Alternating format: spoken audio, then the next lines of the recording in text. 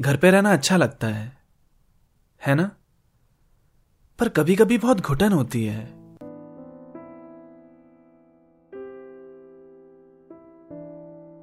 Dear mummy और पापा, मुझे पता है मैं एवरेज हूं।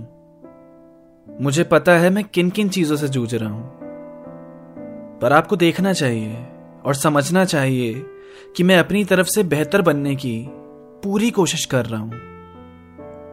आपको एक ही बात के लिए रोज ताने देने की जरूरत नहीं है। कॉन्फिडेंस टूट जाता है, बुरा लगता है सुनकर। मैं जो करता हूं वो काम आपको छोटा ही नजर आता है। क्यों?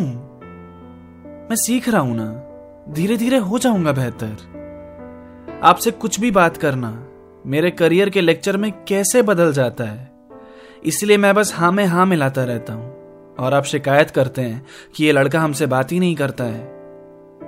कहां जा रहे हो, क्यों जा रहे हो, किसके साथ जा रहे हो, कब तक आओगे, हर बार यही सवाल। और ऐसे पूछते हैं जैसे मैं क्रिमिनल हूं और मुझसे पूछताछ चल रही हो। ज्यादा देर किसी से फोन पे बात भी नहीं कर सकते, फिर तो ऐसे लुक्स दिए जाते हैं जैसे मैंने पता नहीं कितनी बड़ी गलती कर दी हो। हमें नहीं बात कर पाता हमारे उन दूर के रिश्तेदारों से।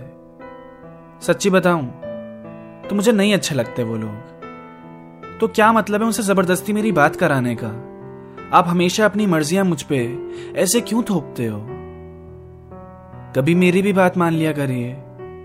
जो चीजें आपको अच्छी लगती हैं जरूरी नहीं कि मुझे भी लगे। मैं वैसे भी ज्यादा ना नहीं बोल पाता, लेकिन अगर कभी बोलूं तो गुस्सा करने की जगह समझ लिया करिए। हाँ, मैं आपके दोस्त के बेटे की तरह होशियार नहीं हूं, पर क्या पढ़ाई में अच्छा होना ही सब कुछ है?